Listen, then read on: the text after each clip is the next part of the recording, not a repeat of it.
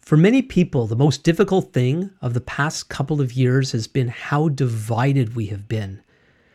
This week on Thinking Biblically, we will see how the Bible provides us with some effective, practical solutions to this problem.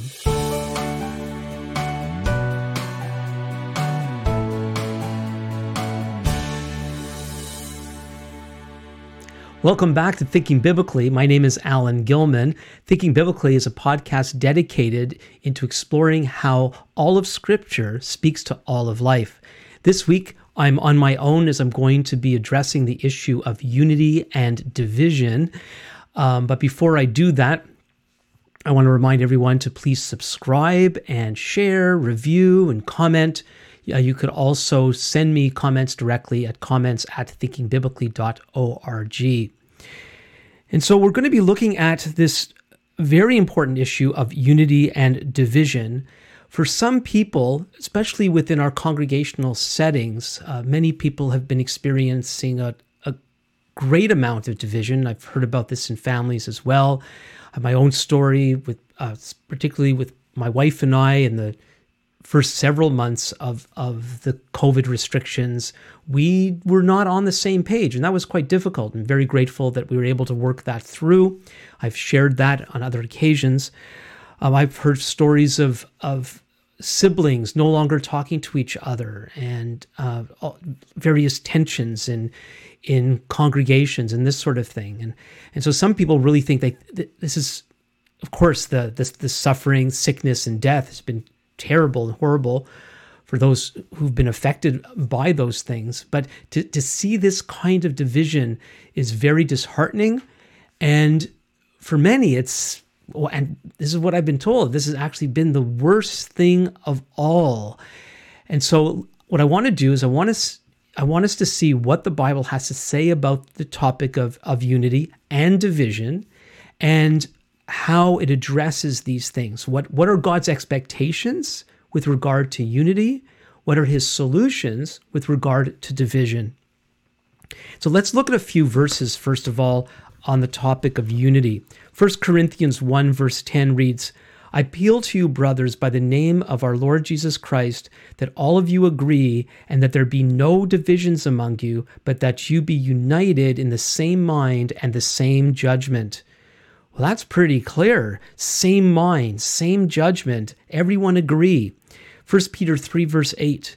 "Finally, all of you have unity of mind." There's that same idea again. Sympathy, unity of mind, sympathy, brotherly love, a tender heart, and a humble mind.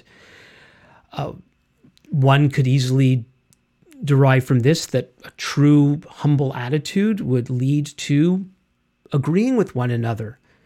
Philippians 2 verse 2, "Complete my joy by being of the same mind," Paul says again here, "having the same love, being in full accord and of one mind," same mind. Ephesians 4:3, Paul again writes, "Eager to maintain the unity of the Spirit in the bond of peace." Well, certainly unity seems to be a very high value according to these verses. Another passage that people go to with regard to the importance of unity is John 17, and that's something we're going to look at a little bit later. It is very important, so we look at it. So obviously it's a huge value, but first of all, certainly we have failed. There's an expectation that all believers in Jesus, Yeshua the Messiah, should be united the world over. Well, that isn't happening. There are movements that have tried to make that happen, but even within our own individual congregations, how many of us have experienced this level of unity? Well, I actually think our understanding of what unity from God's perspective really is might be faulty. So we want to see what the Bible has to say about this. And it also creates, this kind of idea creates, this way of thinking, I should say, creates the idea that we should just all agree. Just all agree. But if we're honest, that's easier said than done. And so we're going to look at some passages that deal with the issue of division, where Paul in particular is writing to a couple of different believing communities, one in Rome, one in Corinth. and how he addresses some of their issues of division. Now we're going to start with Romans chapter 14. I'm going to read the whole chapter, and in fact, we're going to go on to verse 1 of chapter 15. I was hoping to just read some excerpts, but I don't think there's any way around it. We need to look at the whole passage to see what Paul's saying. So I'm going to read. I'll make some comments as we go along. So this is Romans 14. As for the one who is weak in faith, welcome him, but not to quarrel over opinions. One person believes he may eat anything, while the weak person eats only vegetables. So when Paul here is talking about weak in faith, he's speaking specifically about eating certain foods. He'll also get into the issue of days. Verse 3, let not the one who eats despise the one who abstains, and let not the one who abstains pass judgment on the one who eats, for God has welcomed him. Who are you to pass judgment on the servant of another? It is before his own master that he stands or falls, and he will be upheld, for the Lord is able to make him stand. So we see here that we have two different opinions with regards to eating certain foods. It's clear that both these perspectives are acceptable from God's perspective. Let's go on. One person esteems one day as better than another, while another esteems all days alike. Each one should be fully convinced in his own mind. The one who observes the day observes it in honor of the Lord. The one who eats in honor of the Lord, since he gives thanks to God, while the one who abstains in honor of the Lord and gives thanks to God. So here again, we see two different types of people. One thinks they could eat anything. The other person has certain scruples about what they eat. And the same thing with days. One group of people think there's certain days to observe. Another group of people think that that's not necessary. But Paul affirms, at least speaking about these particular people, I don't know if he would say this about everyone, everywhere, all the time. But in the situation he's addressing in Rome, he's acknowledging that these two groups, the ones who abstain from foods, the one who eats the foods, the one who observes or doesn't observe the days, that they're all doing it unto the Lord. And of course, these must be things that are legitimately done to the Lord, that we're not talking about overt forms of sinning and saying that they're doing it unto the Lord. Of course not. And it seems what's going on here is he's speaking into a community that's mixed, Jewish believers and non-Jewish believers. And we know about these people that we call them the Judaizers. We read about them in the book of Acts, and they pop up throughout Paul's letters. And the background to that is initially when the message of the Messiah was being proclaimed, it was originally proclaimed within a Jewish context. Eventually, this good news was also shared with non-Jewish people. Now, in the Jewish way of thinking, rooted in Old Testament scripture, it was always fine for non-Jews to believe in the true God, the God of Israel. And there are various people that remained within their non-Jewish context, but believed in the God of Israel. And it was never thought that these kinds of people, Naaman in the book of Kings, for example, who was healed of his leprosy, it was never thought of that he had to fully embrace the Torah, God's directives through Moses. He didn't have to become part of the Jewish people for it to be acknowledged that he was a worshiper of the true God. And this continued on into the first century. We run into these people, as we read, we don't literally run into them. When Paul and Barnabas are going through the Roman Empire, they usually start at a synagogue, if there is one in a particular town. And in these synagogues, there were Jewish people, of course. There were non-Jewish people who had fully embraced the Judaism of that day. They're called proselytes. Then there were also non-Jewish people called God-fearers. These were non-Jewish people who had high esteem for the God of Israel. They had turned from the worship of idols, and they honored the word of God. But they did not want to become full-fledged Jews. The men didn't want to be circumcised and become part of the Jewish people. They wanted to derive as much benefit as they could from the goodness and truth and of God in His Word. And they were acknowledged as such, God-fearers. So then people like Paul and Barnabas appear on the scene, and they share that by believing in the Messiah, Jesus or Yeshua in Hebrew, that non-Jews can be fully accepted by God completely. The sense of one day sitting at table with Abraham, Isaac, and Jacob. They wouldn't be on the outside of things. They wouldn't be a second-class citizen in the company of believers. That through the preaching of Messiah, by believing in Him, they could become fully part of God's family. Now, for some Jewish people, this was a problem because it was viewed that it was okay for them to believe in the God of Israel, and among the new Jewish believers, it was okay for them to believe in the Jewish Messiah. But the idea was if they really wanted to be fully part of what God was doing, to be in the inner circle, so to speak, they had to convert to Judaism. Paul and others saw from the scriptures, no, that was not necessary. This was not a criticism of Jewish people who believed that they needed to continue to keep the customs that God had spoken through Moses and some of the other related things that basically the traditions of our ancestors. And so there were elements of Jewish life that were given by God and elements that were part of the community. And unless those things went completely against God's word, nothing wrong with Jewish people doing them. But what was wrong was trying to impose these things upon non-Jewish believers in Jesus and making it as if they cannot be fully part of God's family if they don't fully embrace this full Jewish way of life. So Paul and others, and this was decided in Acts 15, that Paul's perspective on this was the acceptable one. And there were some elements of that decision in Acts 15 that we're going to get to when we go to the next passage in Corinthians. But for now, with Romans, we're dealing here with a general sense that you have some people, and some of them might have been Jewish believers too, that didn't think that it was necessary to keep some of the food laws, for example. We can get into the specifics of that another time.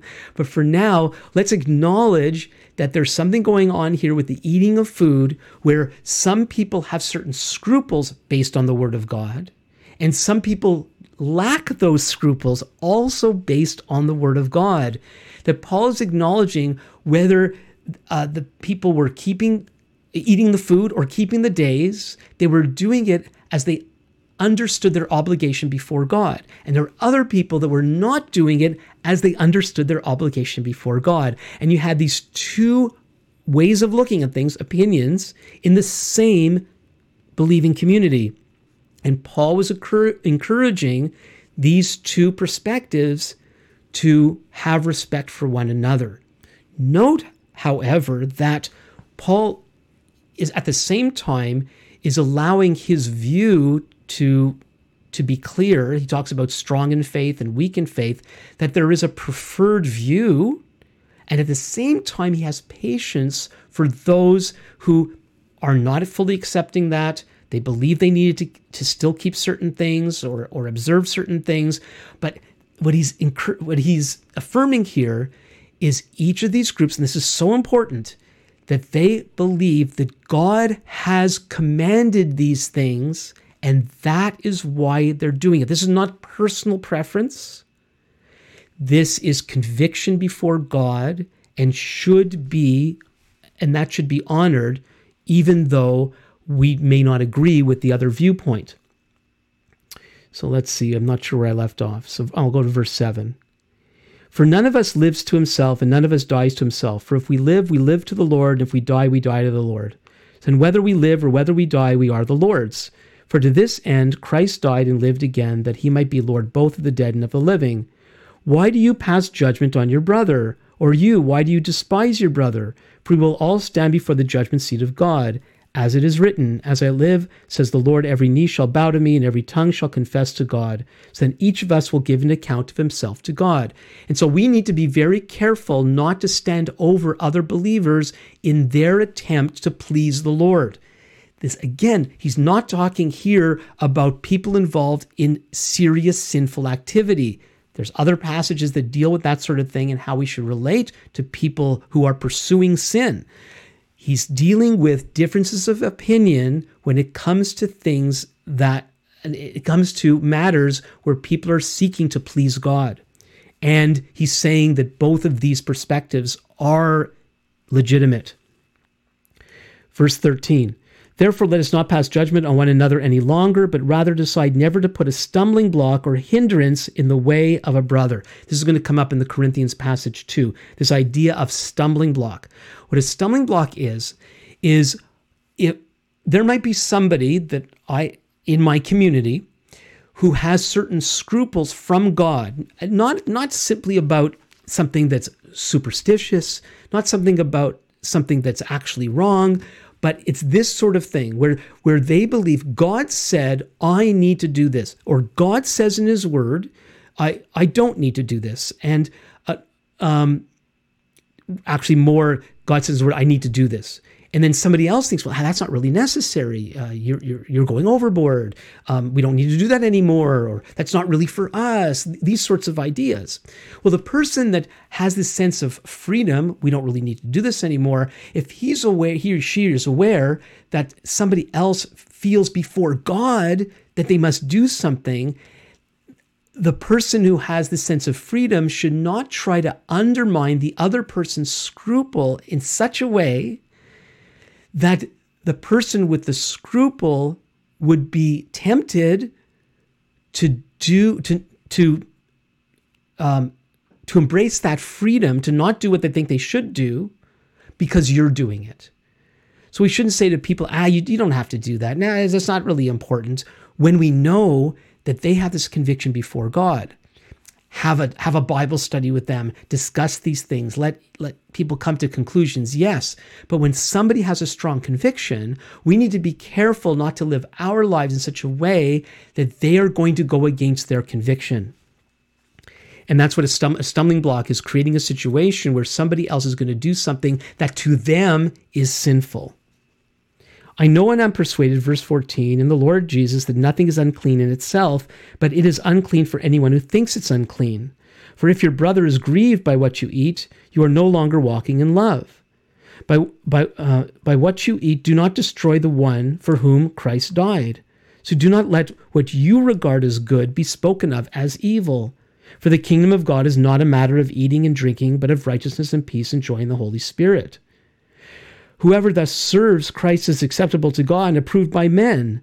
So then let us pursue what makes for peace and for mutual upbuilding. So we have to be careful that we don't create these situations where other people go against what they think they should not do.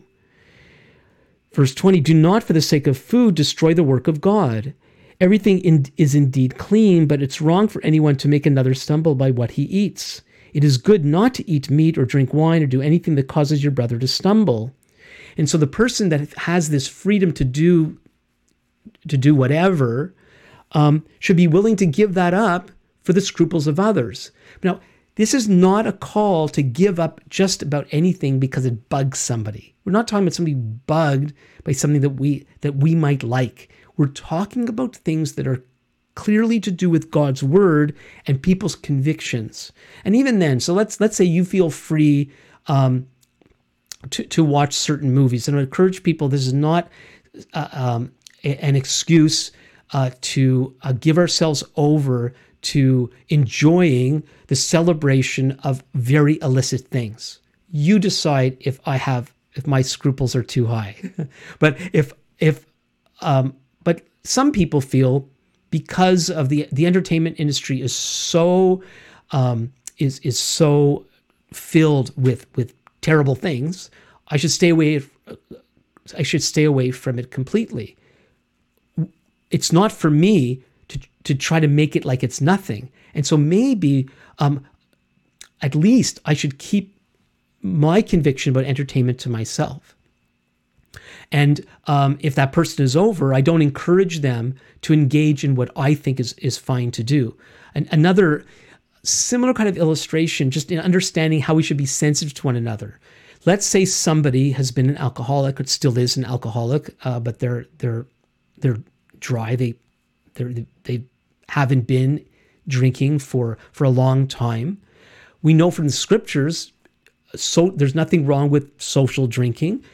The directives in scripture are not to get drunk, but it's pretty clear that the drinking of wine is fine in and of itself. Now, am I talking to somebody who has a problem with that? Because I'm not encouraging you to do it. If I have a friend who has a real issue with it, then not only should I not offer them a drink when they come to my house, maybe I should be very, very discreet by the fact that I feel the freedom to do this.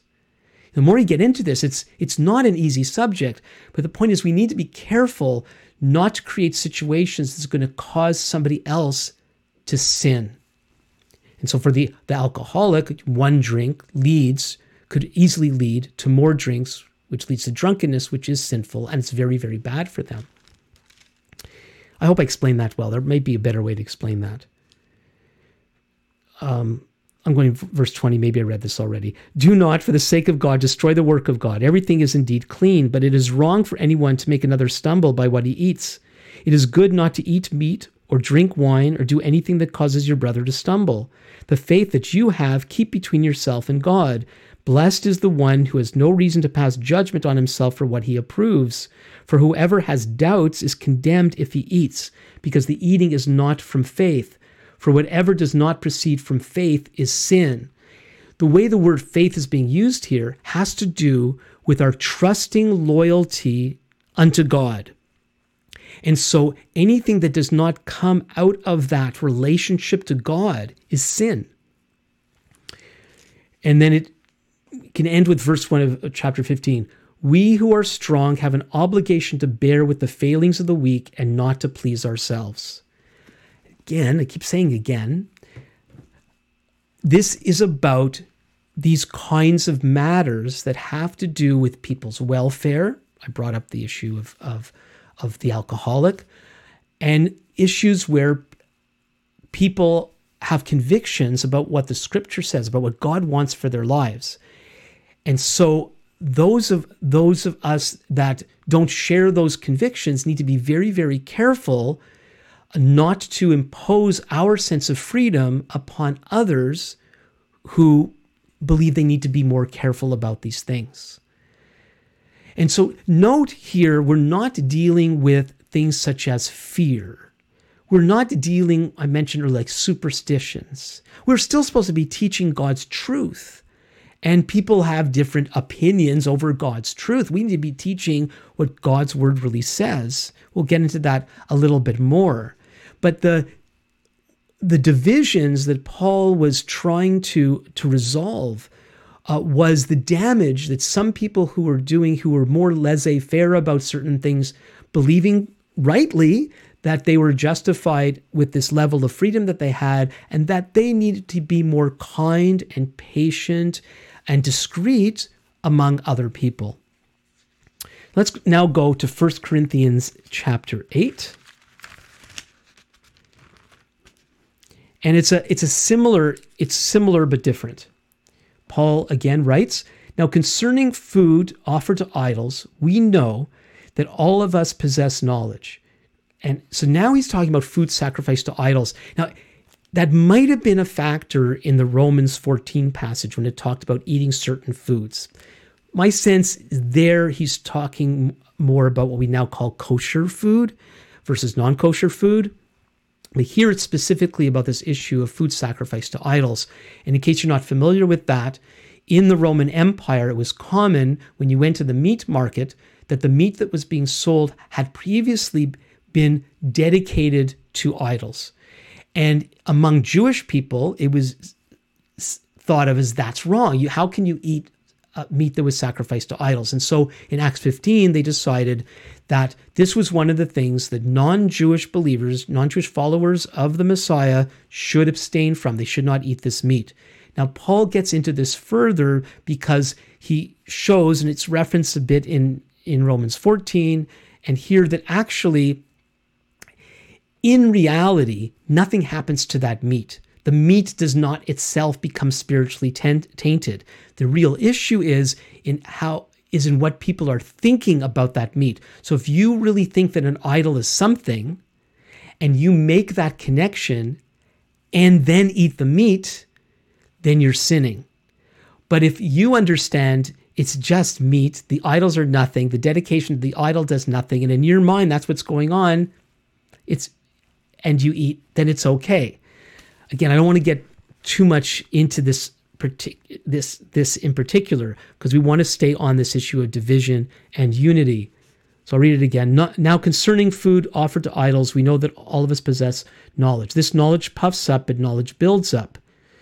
If anyone imagines that he knows something, he does not yet know as he ought to know. But if anyone loves God, he is known by God. So this is referring to the person that realizes, maybe you heard Paul talk about this, and the meat's not tainted by these false gods. The dedication to the idol doesn't do anything. And then he goes around telling everybody. But the people really don't think they should eat the meat. That's been tainted by the false god, and I better not eat it. And so you don't go and just kind of push people into doing what you just think is okay. So it's similar to the Romans 14 passage in this way.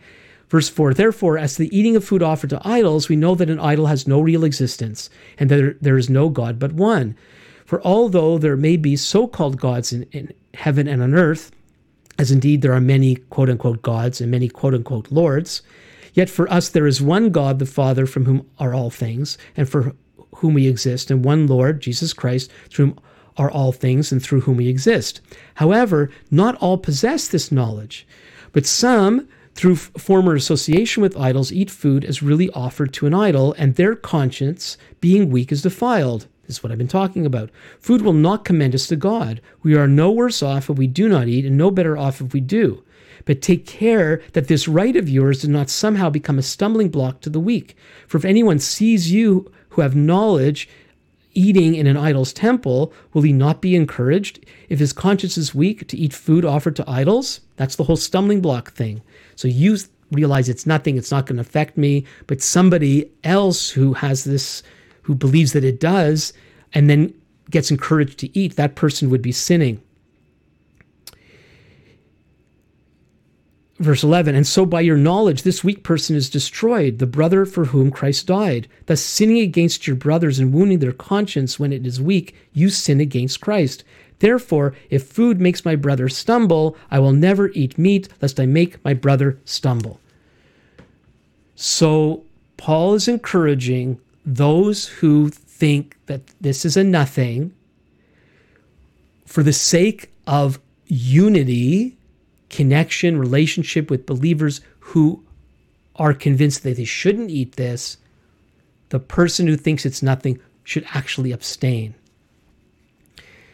Remember, this all has to do with elements directly associated with our relationship to God. It's very important to remember, whether it is specifically about God's word, about foods and days from the books of Moses, or about pagan, relating to these pagan customs. This is all connected to how best do I serve God. So before we get further into what biblical unity really is and how to live that out and how to deal with the division, we're going to look at a passage that deals with conflict. And this is 2 chapters back in 1 Corinthians chapter 6. I'm reading verses 1 through 8. When one of you has a grievance against another, does he dare go to law before the unrighteous instead of the saints? Or do you not know that the saints, of course, the saints are holy ones, these are believers. Just a way to talk about believers. Or do you not know that the saints will judge the world? And if the world is to be judged by you, are you incompetent to try trivial cases? Do you not know that we are to judge angels? How much more then matters pertaining to this life?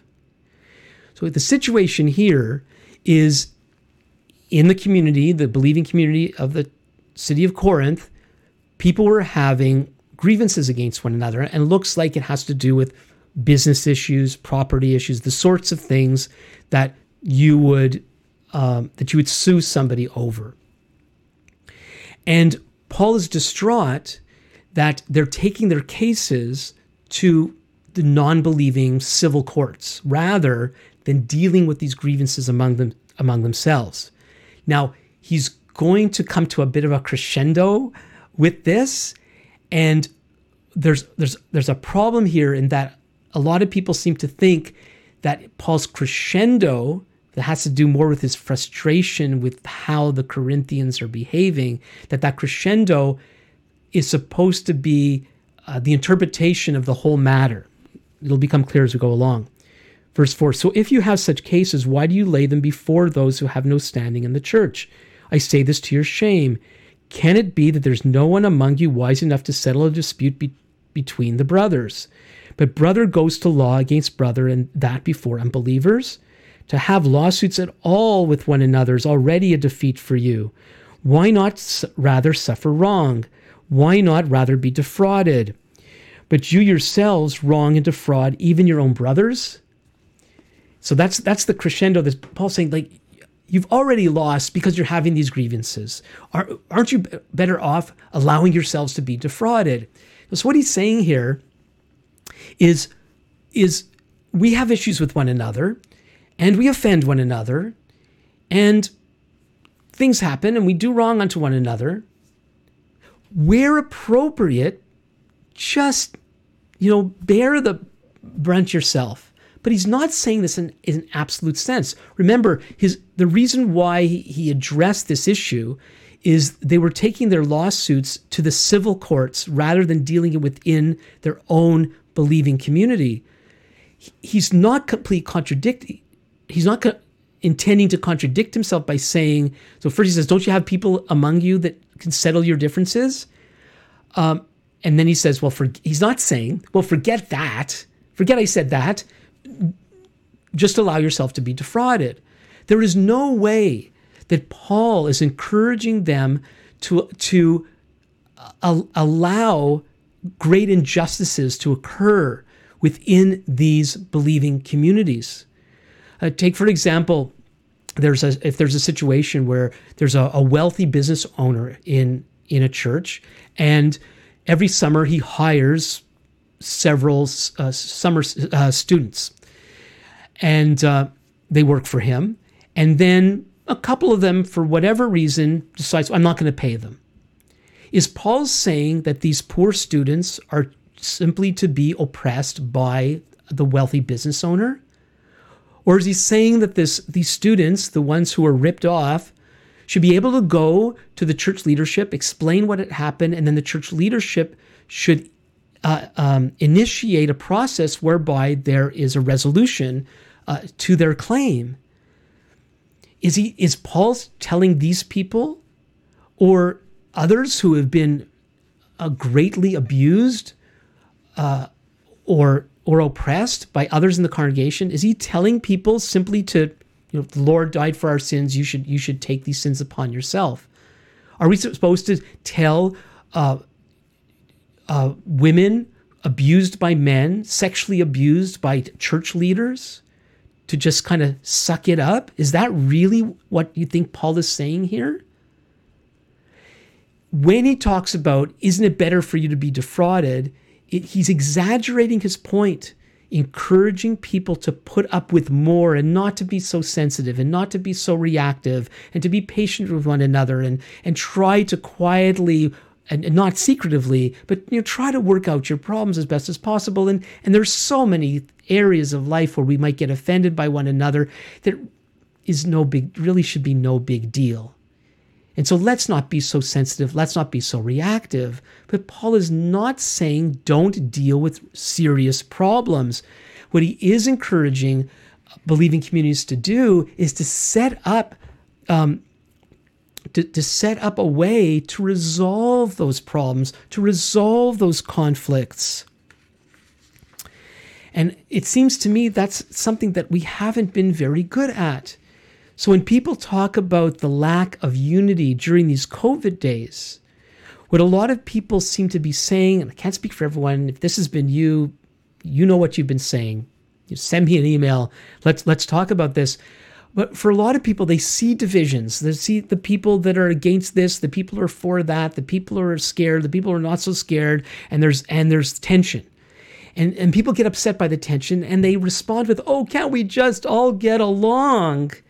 Years ago, I was in conflict with a leader of a fledgling congregation, and we had some serious differences. We had some serious concerns with one another. And somebody who was part of this group for a little while took us aside, wanting to talk to us. That's fine. And basically, we got told that we're just acting like children and we should stop it. Now, I'm sure there's a time and a place to say that when people are focused on petty differences. I'm aware that there have been congregations split over things such as what color the new carpet should be. And maybe if you've been through that, you have a reason why that wasn't so petty. But there are things that are petty. Congregations split because somebody thinks maybe we should move the 11 o'clock service to 10 o'clock. And again, maybe you have reasons of why that's a problem. And if it is, there should be a way to address those problems and not simply say, and either not simply storm off because we're not getting our way, and then other people going, well, why can't they all just get along, as if all differences are petty? Because they're not. There are some serious issues that we often have to deal with. And just this verse is a little reflective of God's not calling us in our fellowships to simply let things be the way they are. 1 Thessalonians 5:14 says, "And we urge you, brothers, admonish the idle, encourage the faint-hearted, help the weak, be patient with them all." So we like to go to the be patient with them all, and we should be patient, including how we admonish the idle. So lazy people should not be left to be lazy. They need to be lovingly told off and redirected.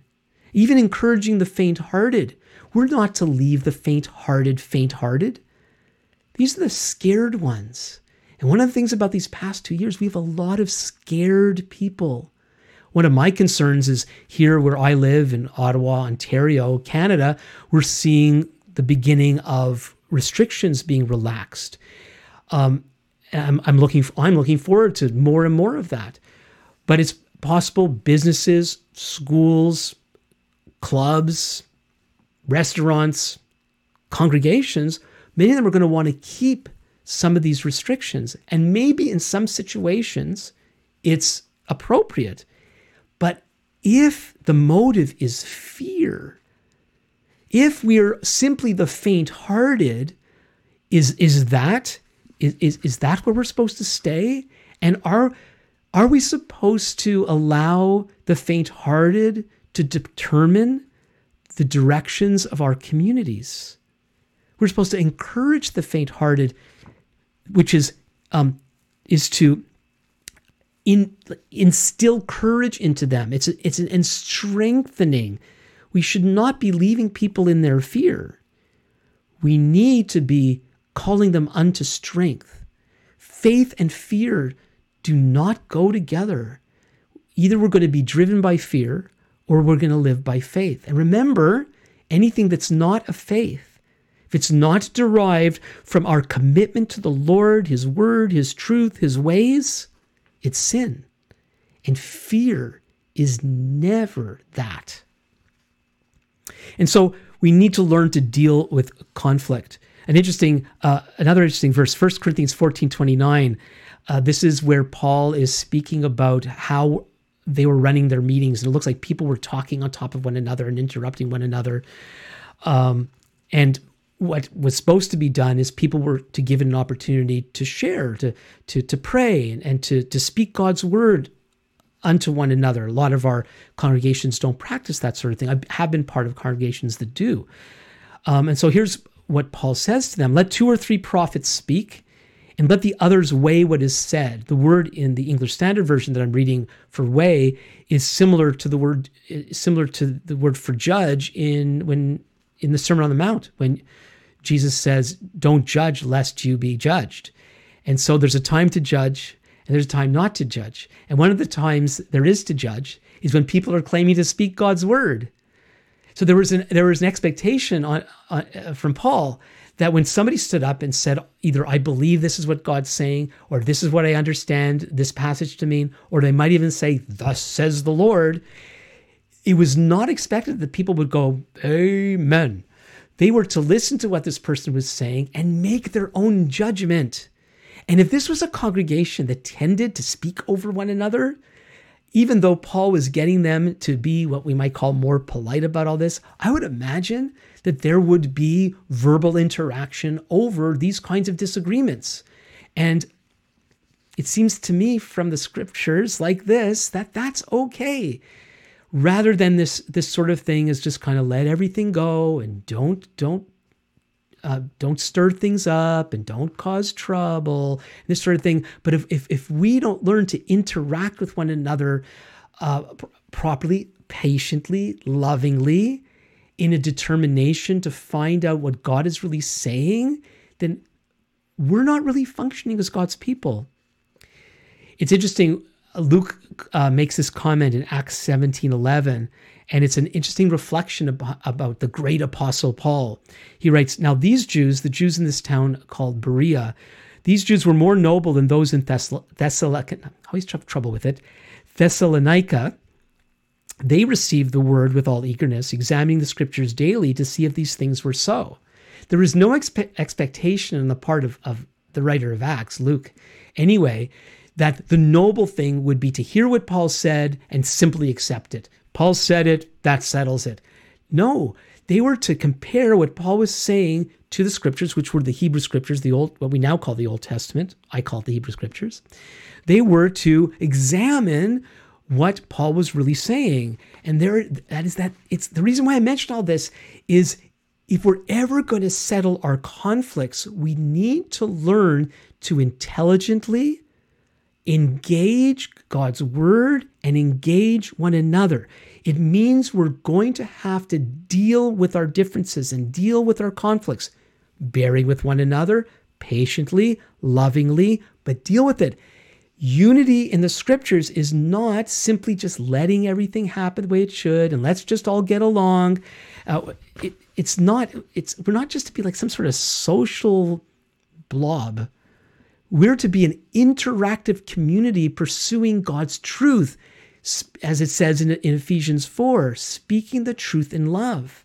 And that would be another interesting passage to look at because that's talking about spiritual maturity. And the height of spiritual maturity, look it up yourself, the height of spiritual maturity is speaking the truth in love. And yet, it seems what a lot of people seem to want in their pursuit of unity for our communities is to sacrifice the truth on the so-called altar of love. And scripturally speaking, we're never called to sacrifice truth for love's sake. We could put truth ahead of love in a hurtful sort of way and begin to try to ram truth down people's throats. You can see how delicate Paul was about what he was saying about the weak and the strong. He had his viewpoint, but he was still gentle about it. But he didn't compromise what he believed in explaining how these differences, these kinds of differences should be dealt with. Well, speaking of kinds of differences, we have the differences that we've been facing over COVID, and particularly about the COVID rules that have been imposed upon our society. Wherever you are, whatever government regulations are in effect where you live, we're still called to pursue truth. Now, it's not easy to discern, especially when we're dealing with things of scientific nature and these, health protocols, and if you look at what the experts say, if you actually read studies and things, we're still dealing with this microscopic virus that people are still learning about. It's kind of strange. Like even saying that, it's like you're not even allowed to say that what we understand about all this is in process, because everything that gets dictated to us, we're supposed to accept that it's been, they talk about the science being settled and following the science. And when you start to say, but science doesn't even work that way. Science is an ongoing discovery. And we've been in this for 2 years, and what was being said at the beginning compared to some months later, compared to months later after that, keeps changing. It's okay to do this, not okay to do that. This is better than that, and so on. And can't we accept that our understanding of the mechanics of COVID have developed over the years? And why is it even wrong to say that it appears that some of these decisions are more politically charged than scientifically influenced? We live in a very politicized world, and that's just a fact. And shouldn't we wonder about the profit motive? Oh, no, you're not even allowed to talk about that. Now, just because somebody has a profit motive, I need to say this, I wasn't even thinking of bringing it up. All I'm saying is, in our pursuit of truth, there are factors. There's things that we have learned about big business, for example, and how they bring product to market. And we know from the past that that's been true with the pharmaceutical industry, as just like every other industry. Now, just because there's profit motive doesn't mean people are trying to get us to take their products for nefarious purposes. It doesn't mean that. But there has always been this idea, at least for a long time, buyer beware. The idea that you, the consumer, are responsible to make your own decision about what you consume. We should not simply put things into our body because somebody says so. The government says so. The pharmaceutical companies say so. It's never been, and I've talked about that before in earlier podcasts, that God's imbued us with this call to individual responsibility, and we don't exist as individuals by ourselves, but and let's take this on to our communities, because we're not supposed to do this all by ourselves. Our communities should be pursuing the truth. Our communities should be brave enough to disagree with prevailing narratives. What to do when we make those discoveries are another thing. Should we be humble about what we believe and our conclusions? Sure. Should we be open to additional information? Absolutely. But here's the point.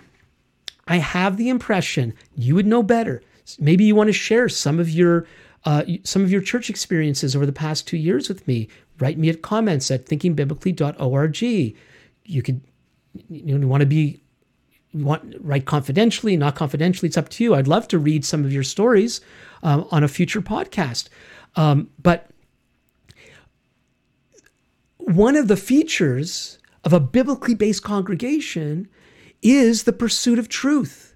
And it should be the truth about everything that affects our lives. And especially when it comes to the health and safety of people. Now, most of the time, this should be not our concern, because there are many things in the society many of them, that are neither here nor there. But when we're dealing with new medical treatments and how that's affecting various age categories, all these various things, and that the powers that be, the government powers, are trying to, they obviously have been seeking to coerce the society along a certain way, shouldn't leaders of other people, pastoral leaders, do sufficient research to know how to properly speak to their people? And all I'm calling for is we need to be people of love and truth together, and not sacrifice truth in the name of so-called love. Because implementing a policy in the name of love with really not carefully examining what this is really all about is this mindless, misguided attempt at so-called love. True love must be based on reality, on truth. And so when we talk about, how divided we are, we need to see that division is different from some of the divisions that we read about here in Romans 14 and in 1 Corinthians 8. In those cases, we're dealing with things that were directly to do with conviction about what God says in his word, and conviction unto God, the issue of idols and whether idols affect the meat we consume. And so you had people of differing convictions in the same community, and Paul was trying to teach them how to get along with one another, honoring each other's convictions.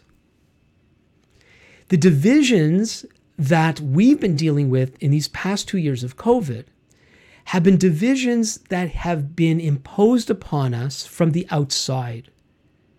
This is not about what God's word says. Doesn't God's word say we should obey the government? I've done a podcast on that. Look it up. Romans 13 tells us to respect government, but it never tells us to obey them in an absolute sense about anything and everything, no matter what they ever say. That we're not called to play Simon Says with the government. In the case with the COVID rules, this has come from the outside, where government, not God, has sought to control our lives within our congregations. And that has created division.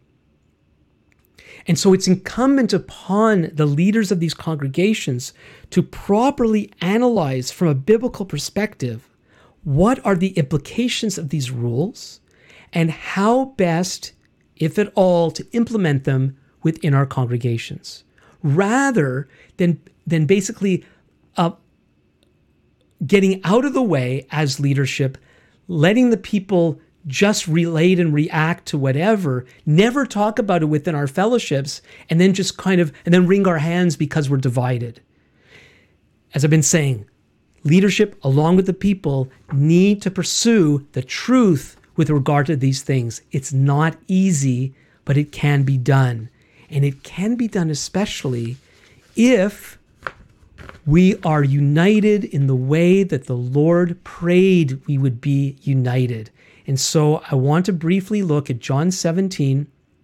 We're not going to do the whole passage, but I want to look at the unity sections of John 17.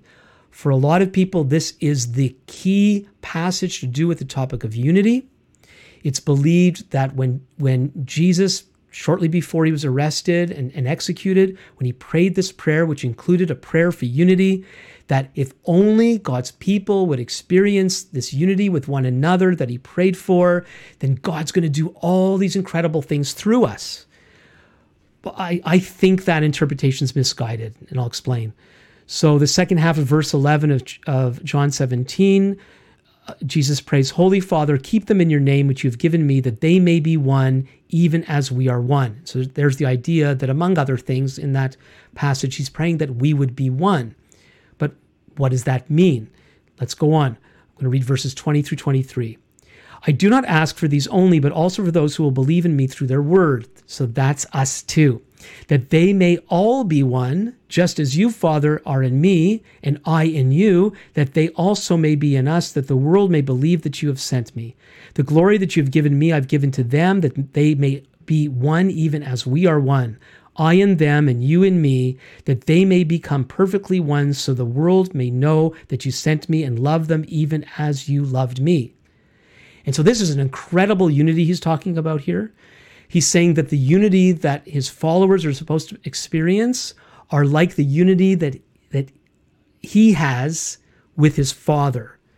And that's a very profound, it's a deep, intimate unity. But is he praying that we would be united with one another this way? Now, the call to be united is clear. We read some verses at the beginning. Be of one mind. I believe being of one mind can only happen when we work through our differences, when we put away petty differences, when we're willing to be patient and sensitive to people's scruples and put up with one another.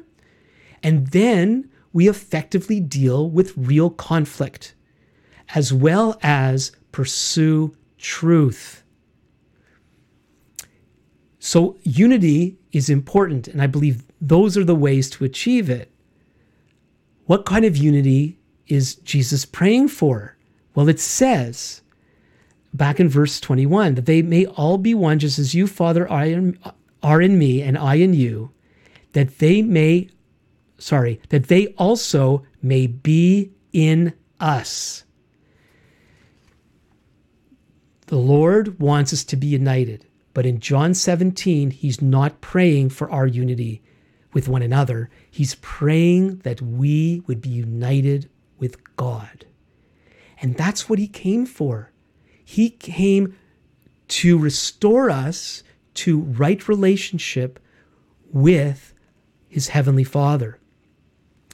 He was praying that the intimacy of relationship that he had with the Father in his earthly life, that we would experience the same thing.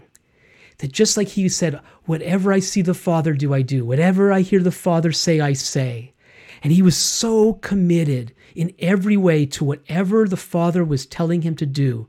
He was about what the Father wanted him to be about. His number one desire was to please his Father. And that's why he was able to love people effectively. And that's why he was able to give himself unto death. And that's why he was raised from the dead, because he was completely wrapped up in his relationship with the Father. And that was the very core of everything that he was about. And as he was getting ready to pass on his ministry to all of us, his prayer was that we would know God in the same way.